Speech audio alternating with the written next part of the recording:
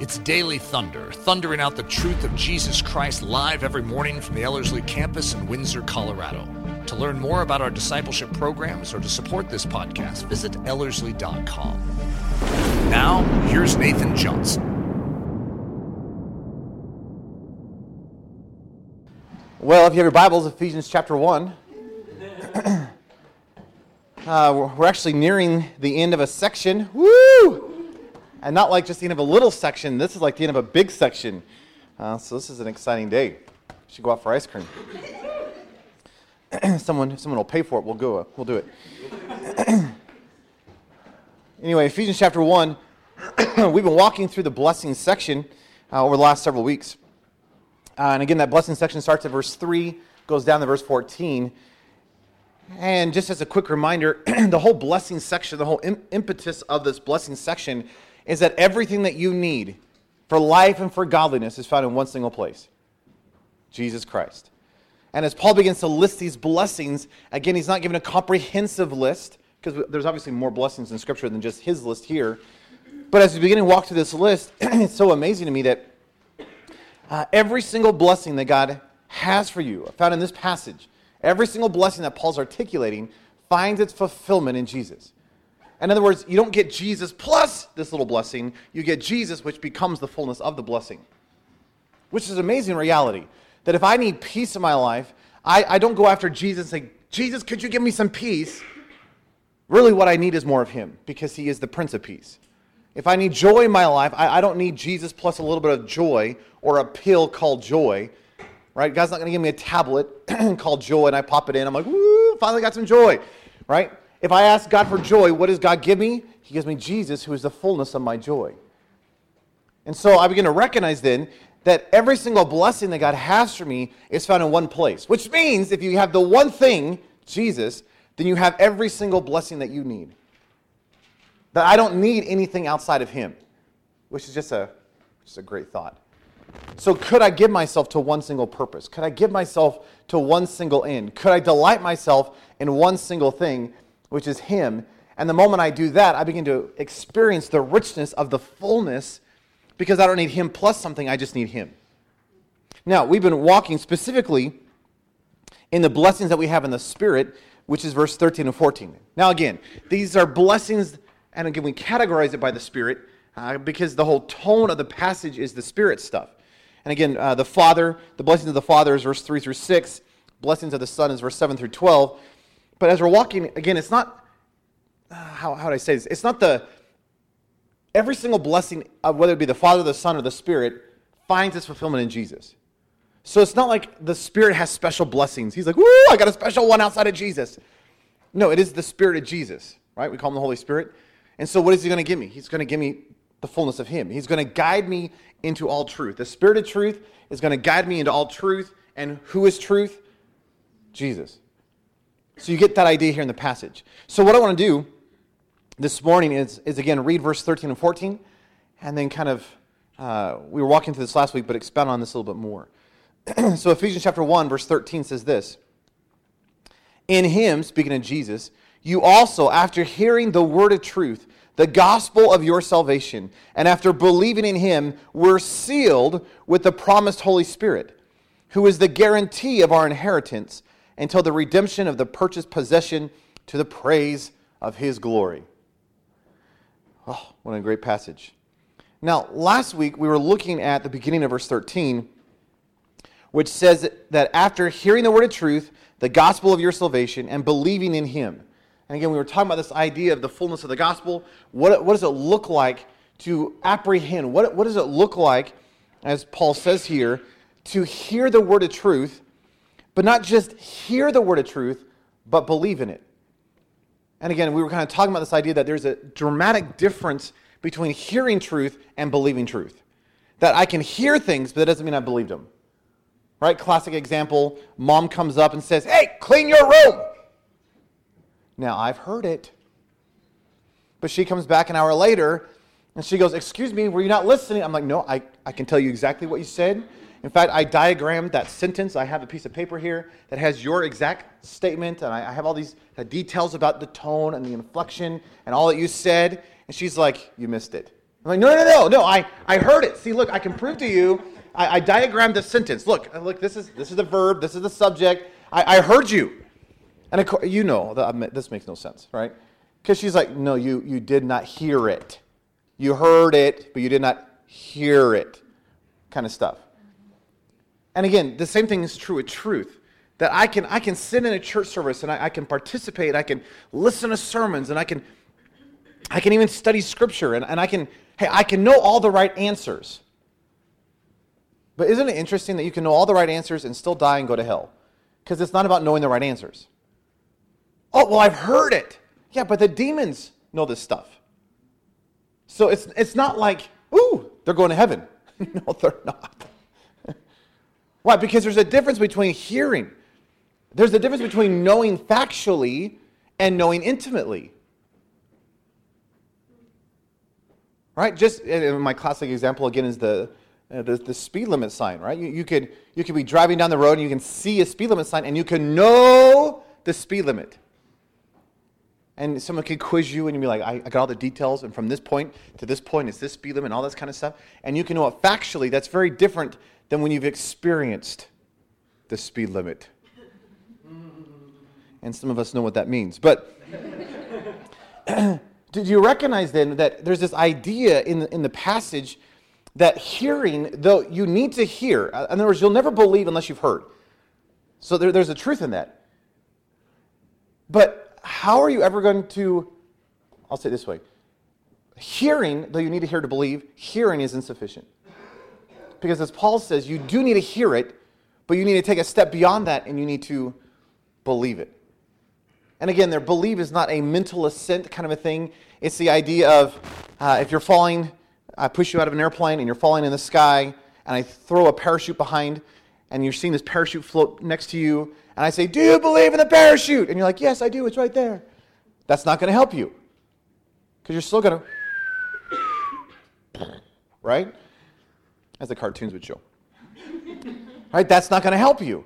Well, what does it mean to believe? Believe actually has the idea of to make your way over to the parachute, right, somehow, and you grab the parachute and you put on the parachute, and now you are embracing the parachute. Why? Because it is your means of salvation. It is your sole means of life. It is your sole means. That's this idea here. So you begin to understand then that I do need to hear so I can believe. But hearing is insufficient because I actually have to put on that truth. I have to embrace that truth. I've got to not just esteem the truth, I've got to apprehend and live in that truth. So Paul says then, in verse 13, that when all of that takes place, hey, when I hear the word of truth, and when I don't just hear the truth, I put on the truth, and now the truth is on me like a parachute. I'm clinging to that parachute for all of my life. He says it's interesting that what takes place is he says you are sealed with the Holy Spirit, who is the guarantee of our inheritance until the redemption of the purchased possession to the praise of his glory. He says there's something that takes place in your life. And what is that? Oh, the Holy Spirit.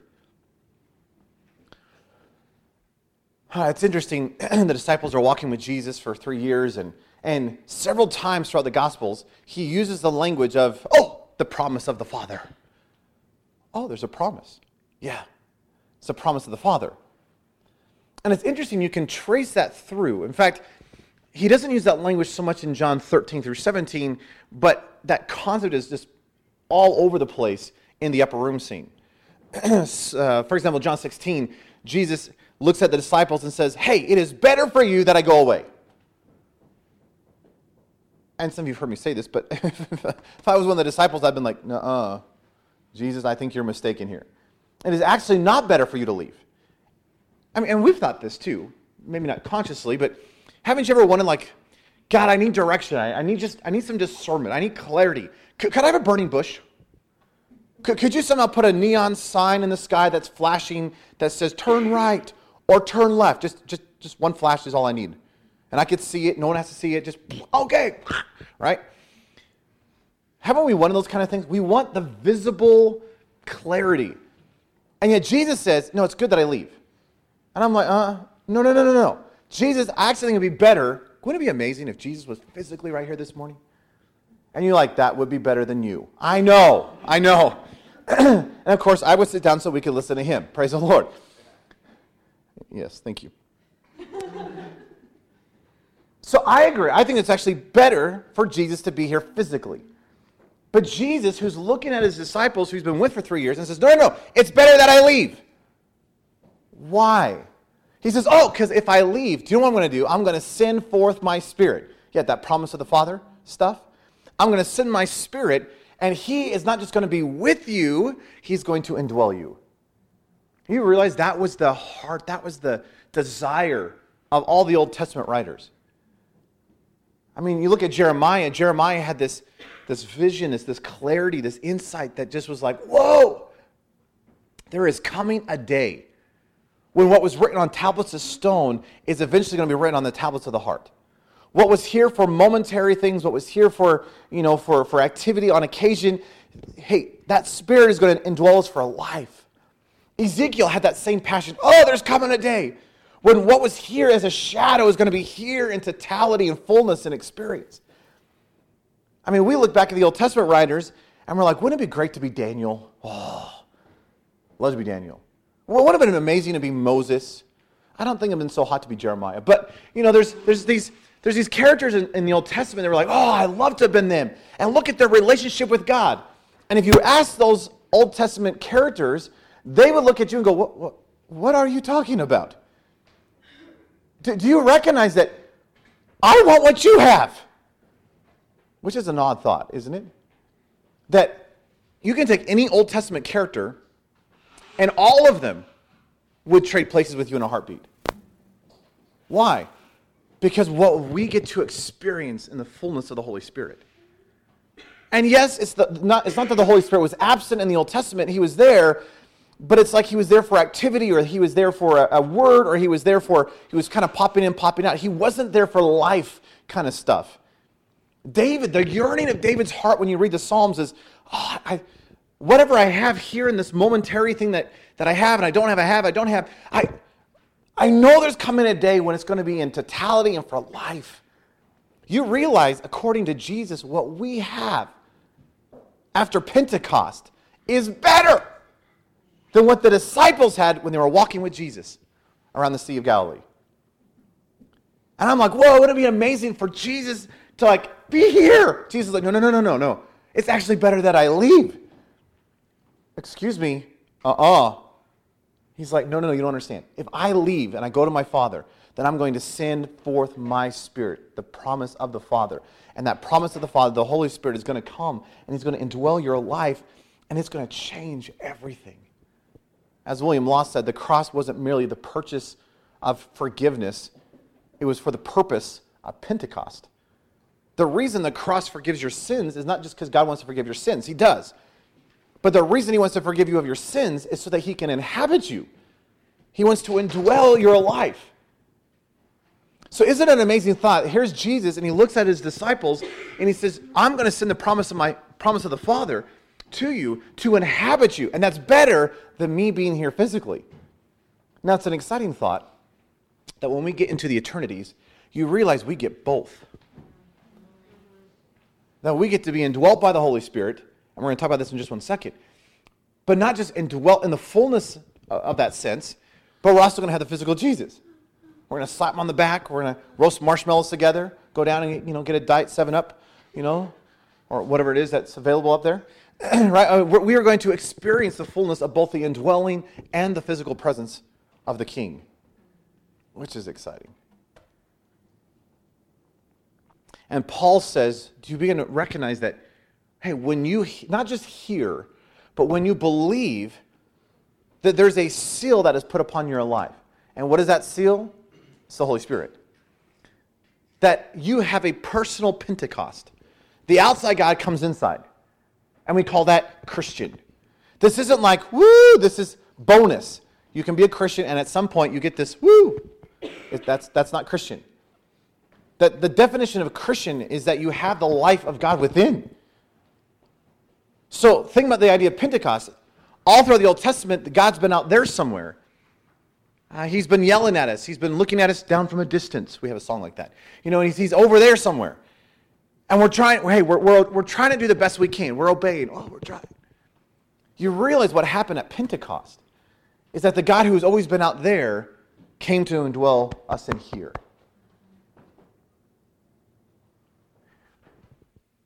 which means that there are two people in here, which is not schizophrenia. For clarity's sake, Right? But there are two people. There's Nathan and there's Jesus. It's his Spirit, the Holy Spirit, living in here. It's not that the Holy Spirit just sits in my heart and watches blood pass by, right? And he's like, isn't this wonderful? I have a new little home. That's not what we're talking about. When we say accept Jesus into your heart, we're talking about, hey, let him have your life. Hey, let the whole consumption of your being be him. That he is to be the totality of your life. It's awesome. And now I'm not living my life for him. He now wants to live his life in and through me. And that is the crazy shift that took place at Pentecost. Because no longer is it me and my own effort and my own wisdom and my own talent trying to serve God. Woo, isn't he lucky? This is God has come to indwell my life, and now he is worshiping, now he is serving, now he is acting through my life for his purpose, his plan, and for his glory. Now, I'm not passive. Please understand that. I don't go passive, and I'm just like, whoo, God, if you want me to do something, do it. And he grabs my arm, he's just like, hey. I'm like, don't do that. Right? We're not talking about that. Make sense? We're talking about you and him are participating.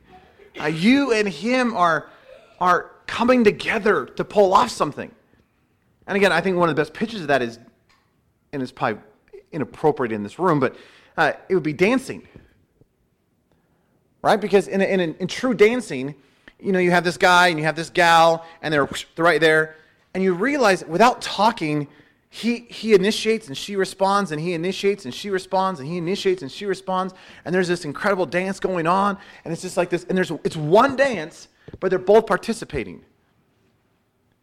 So it's not me dancing and him doing nothing, and this is not him dancing and I'm doing nothing. This is we're both coming together. And Christianity, you understand, is not 100% God and 0% Nathan. It's not 100% Nathan and 0% God. It's not 50% God, 50% Nathan. It actually is 100% God and 100% Nathan.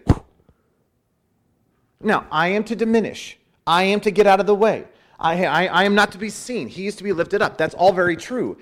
But I'm fully participating in this thing. Does that make sense? And now the Holy Spirit, God's been out there. He's come to indwell my life. And one of the marks on my life, the fact that I have truly believed and put on the Lord Jesus Christ, is that his Spirit has come to indwell me. And Paul says that now I have been sealed with the Holy Spirit. That there is this mark upon my life that is a reflection of him. That word seal, by the way, it kind of has three different ideas in the ancient times. And I think they all actually apply to this concept of the Holy Spirit sealing our life. One of the idea, again, it's this idea, a seal is like a mark or a brand.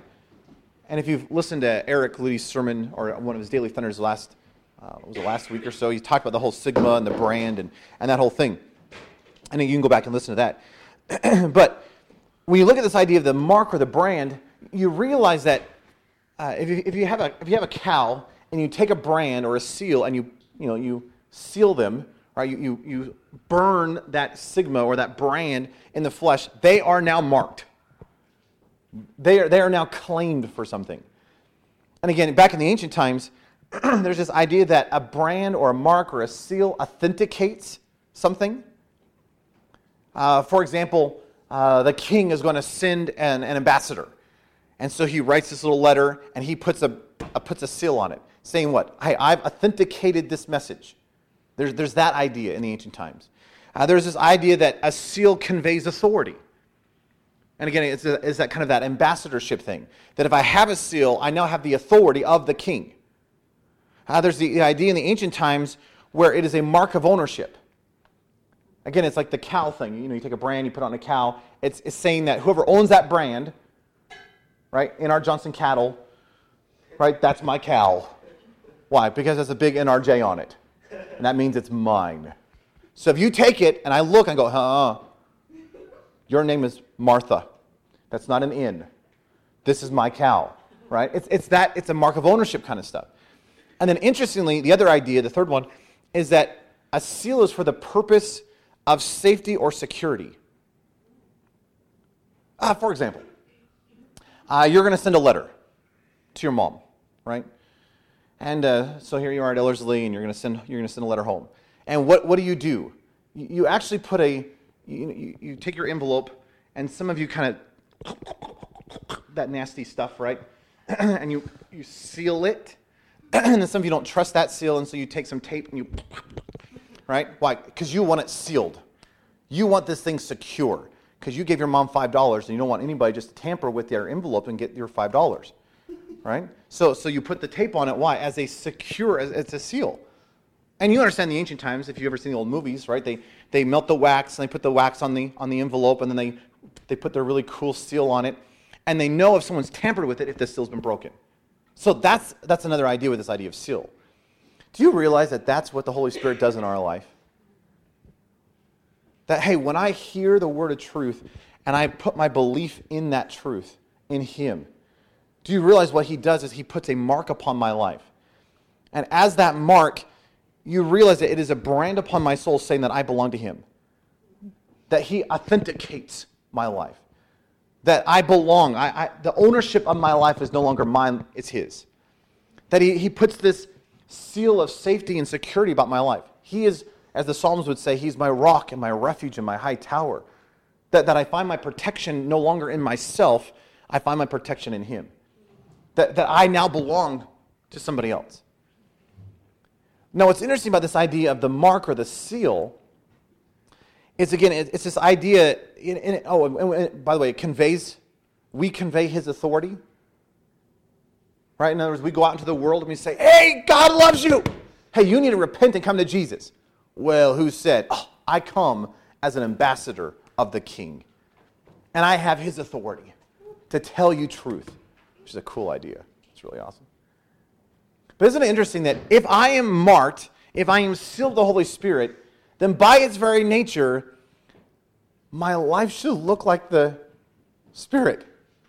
Or my life should take on the characteristics and the nature of the one who is sealing me. If you have your Bibles, turn back a couple pages to Galatians chapter 5. and I know we know this passage rather well, but I just want us to hear it afresh in light of the fact of what Paul is saying in Ephesians. In Ephesians chapter 5, verse 19, Paul's been talking about this idea that the flesh and the spirit are warring against one another. That there are two distinct marks upon someone's life. You're either going to be marked by the flesh, or you're going to be marked by the Holy Spirit. And he says in verse 19, Galatians 5:19, he says, now the works, or if I may be so bold and put the mark, the evidence, the seal of the flesh are revealed. Oh, what does a life look like that's marked by the flesh? Paul says adultery, sexual immorality, impurity, lewdness, idolatry, sorcery, hatred, strife, jealousy, rage, selfishness, dissensions, heresies, envies, murders, drunkenness, carousing, and the like. Woo! So what that tells you then is if you have those things evidenced in your life, you're marked. How are you marked? By the flesh. Now he goes on, and he says in verse 22, but the fruit of the Spirit. Now, it's interesting that a lot of people in the modern church, we hear, oh, the fruit of the Spirit, love, joy, peace, patience, kindness, goodness, faithfulness, gentleness, and self-control. I got to produce this. And isn't it interesting? You will never see a tree. You'll never be driving down the road, and you'll never see a tree going, ah! Why? Trees don't do fruit, they bear fruit. The nature and the life of the tree within flows outward. Do you recognize that in John 15 when it talks about vine and branch stuff, and you can say, oh, what is the job description of the branch? And you can say, oh, it's to bear fruit. No, it's not. In the passage of John 15, the job description of the branch is to abide. And as long as the branch abides in the vine, guess what's going to take place? Fruit. But you don't have to worry about the fruit, you worry about the abiding. Because as long as you're abiding in the vine, the life-giving sap of the vine flows out into the branch, and oh, look, fruit. And wouldn't it be amazing if the fruit of the Spirit were indeed fruits of the Spirit? That this is not something I have to grit my teeth and try to pull off. This is, hey, could I just somehow get so tight with Jesus? And may the mark of my life be that which the very nature of the one who indwells me starts to exhibit himself through my life. And so obviously, if God, who is love, comes to inhabit my life, what should be pouring out of my life? Love. Hey, if the God who is the fullness of joy, Psalm 16:11, comes and indwells my life, what should flow out of my life? Joy. If the God who is the Prince of Peace, the one who has all peace, comes and indwells my life, what should flow out of my life? Peace.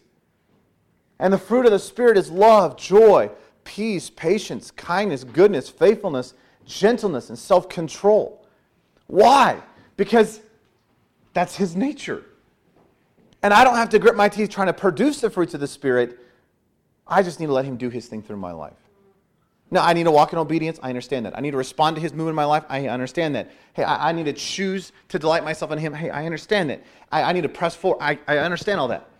But you realize that the true fruits of the Spirit is not something that I can produce out of my own ability. I cannot produce Spirit stuff by my own flesh. I cannot grit my teeth and somehow pull off Spirit stuff.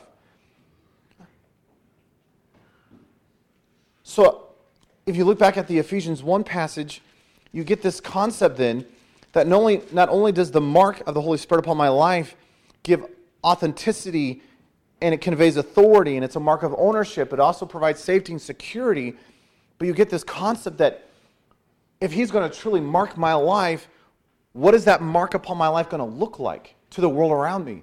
It's going to look like him. And so it's no wonder that Jesus looked at his disciples and said, oh, the world is going to know you because of your love for one another. That somehow my life, my nature is going to be oozing out of your life. It's going to be pouring out of you in such a degree that when the world around you looks at you, they just go, oh, you must be a Christian. Yeah, how'd you know? Because strangely, you don't look like everybody else.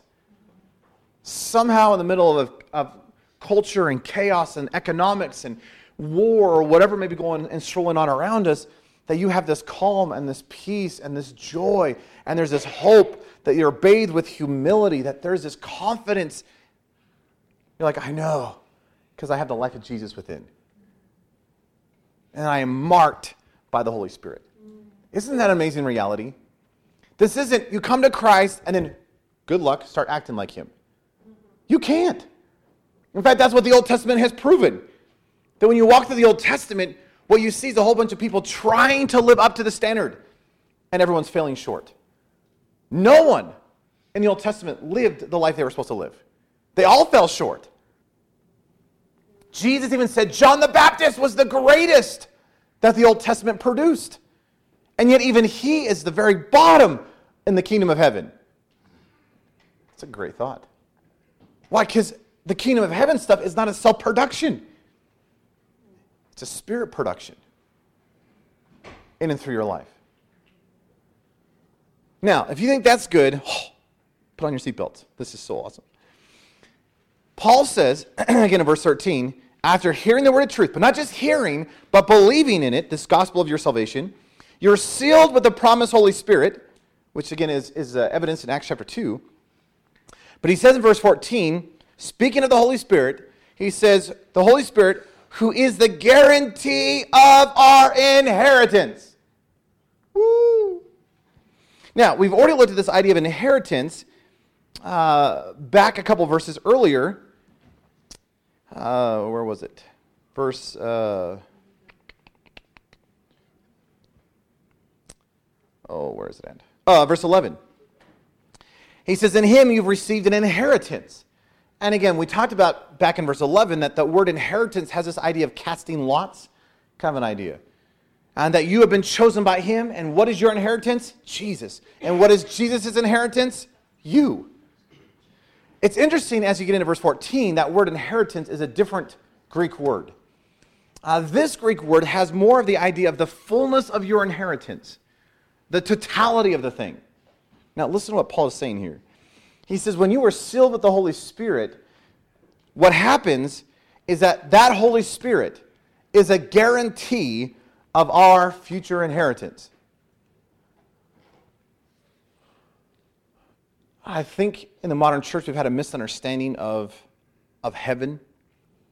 And it's probably all of our Southern Gospel songs that turned us wrong. But, the Southern Gospel song, I don't like Southern Gospel, but, the Southern Gospel songs talks about, the streets paved with gold and, we get mansions. Oh, we get a mansion. So endure through the hardship now because, one day you're going to get a mansion.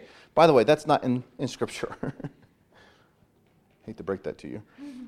There are streets of gold. But I've never once looked outside and went, woo, asphalt, woo, asphalt. And you'll realize that if we're paving the streets with gold, it's probably not going to be like, ooh, I'm going to take a chunk of that. I'll take it now. I'll take a chunk of it now. But it's just asphalt in heaven. And obviously it's beautiful and it's amazing. It shows the grandeur of all that. I'm being a little sarcastic, but I'm not trying to downplay it. But that word for mansion that the King James uses, it's really just the idea of dwelling place. And again, if you understand Hebrew culture, it's the idea that here is Jesus and he's going to prepare a place for us. And what's he doing? He's tacking on another room on the Father's house for you and him to dwell. Which is a beautiful, beautiful thought. But again, I think we have this misunderstanding of heaven. See, I grew up with this idea of heaven where, these misty clouds are going to be all over the place. And we're going to be bouncing like on the moon. You're just bouncing from one cloud to another. And we're like, hey, right? Everyone gets harps, right? And as a little kid, it's like, that doesn't actually sound that fun. I just, for whatever reason, as I got a little older, it's more of the idea that heaven's going to be bonbons with no calories and eternal shuffleboard. It's just like, it's going to be fun, and we're going to laugh, and we'll have time with Jesus, and we're going to sing the Hallelujah chorus over and over and over. And the evenings we're going to sit around a campfire and sing Kumbaya. You realize that's not the inheritance. That when you actually do a study of what the eternities are going to be, it is truly indescribable. It is so good. And it's so rich. But why? Because someone's there. Jesus. And I don't get an inheritance in terms of money. I don't get an inheritance in terms of prestige. I don't get an inheritance in terms of a new car. What is my inheritance? It's a person. And you realize that person has given himself via the Holy Spirit and has come to indwell me. And Paul says, do you recognize that the one who is indwelling you is a guarantee? Some translations say it's a down payment of our inheritance. That word guarantee, down payment, the best way to think of that is like buying a house. Right? You're ready to go buy a house, and so what do? They say, you like to buy this house? That's great. That's wonderful. You're going to have to put 10% down for this house. That there's an earnest money is more the idea. But again, what is the down payment? It's I put something down to say that I am going to eventually I'm going to pay the whole thing. I promise I'll pay the whole thing. But I'm going to put a little bit down now so I can experience it, but it's coming. Make sense? Do you realize that the Holy Spirit is our down payment? The Holy Spirit is our 10%. So you're telling me there's more?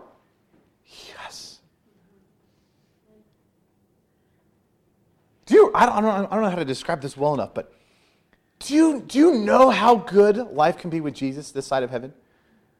I mean, look at Christian history, and you just see these phenomenal movement of God throughout history. Wow, look at how God used that individual. Wow, look at how God used that person. Do you realize that the very best that someone can have this side of heaven is still but a down payment of the fullness that you and I get to experience in the eternities? So let's hypothetically presume if you give 24 hours a day, 7 days a week for the rest of your life, and you are experiencing the fullness of the fullness of the fullness that you can this side of heaven. Let's say maybe you can get to 10%. I'm just picking a number, but let's say it's 10%. Two thoughts. Number one, do you recognize how good heaven's going to be? I mean, life's hard, I get that. But woo, life's amazing with Jesus. And even in the midst of all the hardships and all the craziness and all that kind of stuff, if the very best we can have this side of heaven is still but a down payment, could you imagine what the eternities are going to look like?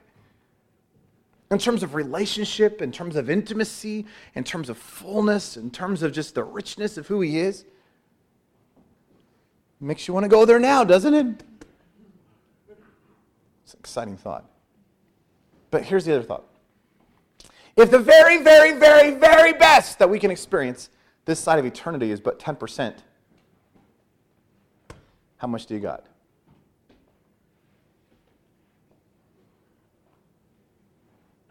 I think most in the evangelical church today is probably, and I'm talking North America, I'm guessing most of us are squeaking by with 1.5%. Maybe. I really do. I think there is so much more. I think we're like Ezekiel who gets into the waters that are flowing from the temple of God, and he sees the waters at the ankle, and we're like, woo, look at this, there's water. And then we just stop. Do you realize that you're not intended to stop? You're intended to keep moving and progressing and deepening in the water. And just like Ezekiel, where the water goes from the knees to the ankles to the waist, and then it's so much water he can't even keep his head floating, you realize it seems like what God is wanting to do in our life is not keep us at the 1%. And personally, I don't want to be satisfied or content with the 1%. I don't even want to be satisfied and content with 2%. I don't want to be content with 7%.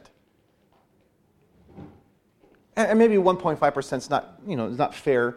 Maybe some of us are at 4%. Settle down. But why would you be content at 4%? See, my thought's been, if the very, very, very best that we can experience this side of heaven is 10%, why don't we try to sneak in 11? Why not? Why wouldn't we give ourselves in totality to Jesus Christ? Why wouldn't we go after him? Why wouldn't we just diligently seek after him? Why wouldn't we just say, God, would you consume my life? Could I just... See, I don't want to be satisfied with the 1%. When 10% might be available. And if 10% is available, and I know it's only a down payment of what we get, I'm going to try to get 12%. And maybe, just maybe, God says, I'll give you 20. Because he is that kind of a God. Because he wants us to know him. He wants us to, he delights in giving more. So, bring this back to your life. Have you just heard the word of truth? Or have you believed? Because hearing is insufficient. Now, you need to hear in order to believe. But if all you ever do is hear, you'll still die and go to hell. Because it's not about the hearing. It's about the believing. And do you recognize that if you truly believe that your life has been marked and sealed by the Holy Spirit, which means he has now claimed ownership. You are not your own. You were bought with a price. Hey, you are the temple of the Holy Spirit. You. Hey, do you recognize that the ownership, the authority, the authenticity, all that stuff is because the Holy Spirit is now upon your life? That now you are protected by him. That you have this fortress in Christ. That the enemy could be poking at you and you actually do not have to give in. Why? Because you have him, the King of Kings and the Lord of Lords, living within you, and he is your high tower. He is your protection. He is your refuge, your fortress, your rock, your strength. Hey, is your life marked by the life of God? Could someone look at your life and go, ooh, you must be a Christian? Not because you wear the Christian t-shirt, but because you're really marked by his life. And what flows out of your life is love and joy and peace and patience and kindness and goodness and faithfulness and gentleness and self-control. Do you have a heart to pursue him? Are you delighting in your inheritance? Isn't it a great thought that you don't have to wait till heaven to experience inheritance? You get it right this very moment. But don't be content with what you have. Go after him. As Hebrews 11:6 says, diligently seek him. Pursue him. Give him everything. Seek first the kingdom. Do you recognize that we are experiencing the very tippity top of the shaved ice on the tippity top of the iceberg of all that there is? May we not be content with the tip of the iceberg. Let's go after him. Let's pursue him. Let's pray. Lord, we love you. And Lord, I repent for the times where I've been content with so little. And Lord, I repent of the times where I have not basked in the richness of my inheritance, which is you. Lord, I want my life to look like you. I don't want to try to just mimic. I want to have the life within.